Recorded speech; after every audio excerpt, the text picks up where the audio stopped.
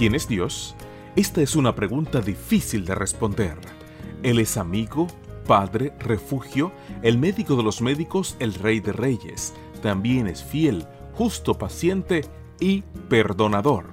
Bienvenidos a Quiero Conocerte, donde las autoras Annie, Ariane y Sueli trabajan juntas para traernos los devocionales de adolescentes. En la voz de Jaciel Ordóñez. Quiero conocerte.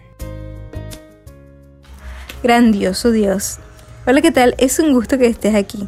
El texto bíblico para la meditación de hoy, 13 de febrero, se encuentra en Salmos 147:5 y dice así: Grande es nuestro Dios y grande su poder, su inteligencia es infinita. Imagina un dispositivo capaz de ver microorganismos diminutos como células, microbios y bacterias. Damas y caballeros, con ustedes el microscopio. Creado en 1590 por dos holandeses, este invento se perfeccionó con el tiempo. En 1930 se elaboró el modelo electrónico que aumenta en 1.000.000 de veces la visión de lo que se está observando. ¡Wow! No es de extrañar que el microscopio sea muy útil para la ciencia y la medicina en la actualidad. Así como un científico puede ver cada pequeña parte de una célula, Dios conoce cada parte de ti.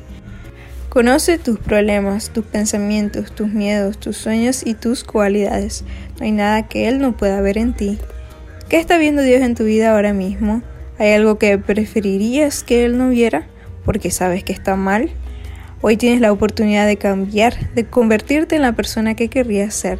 Dios te está buscando y puede ayudarte a ser alguien mejor.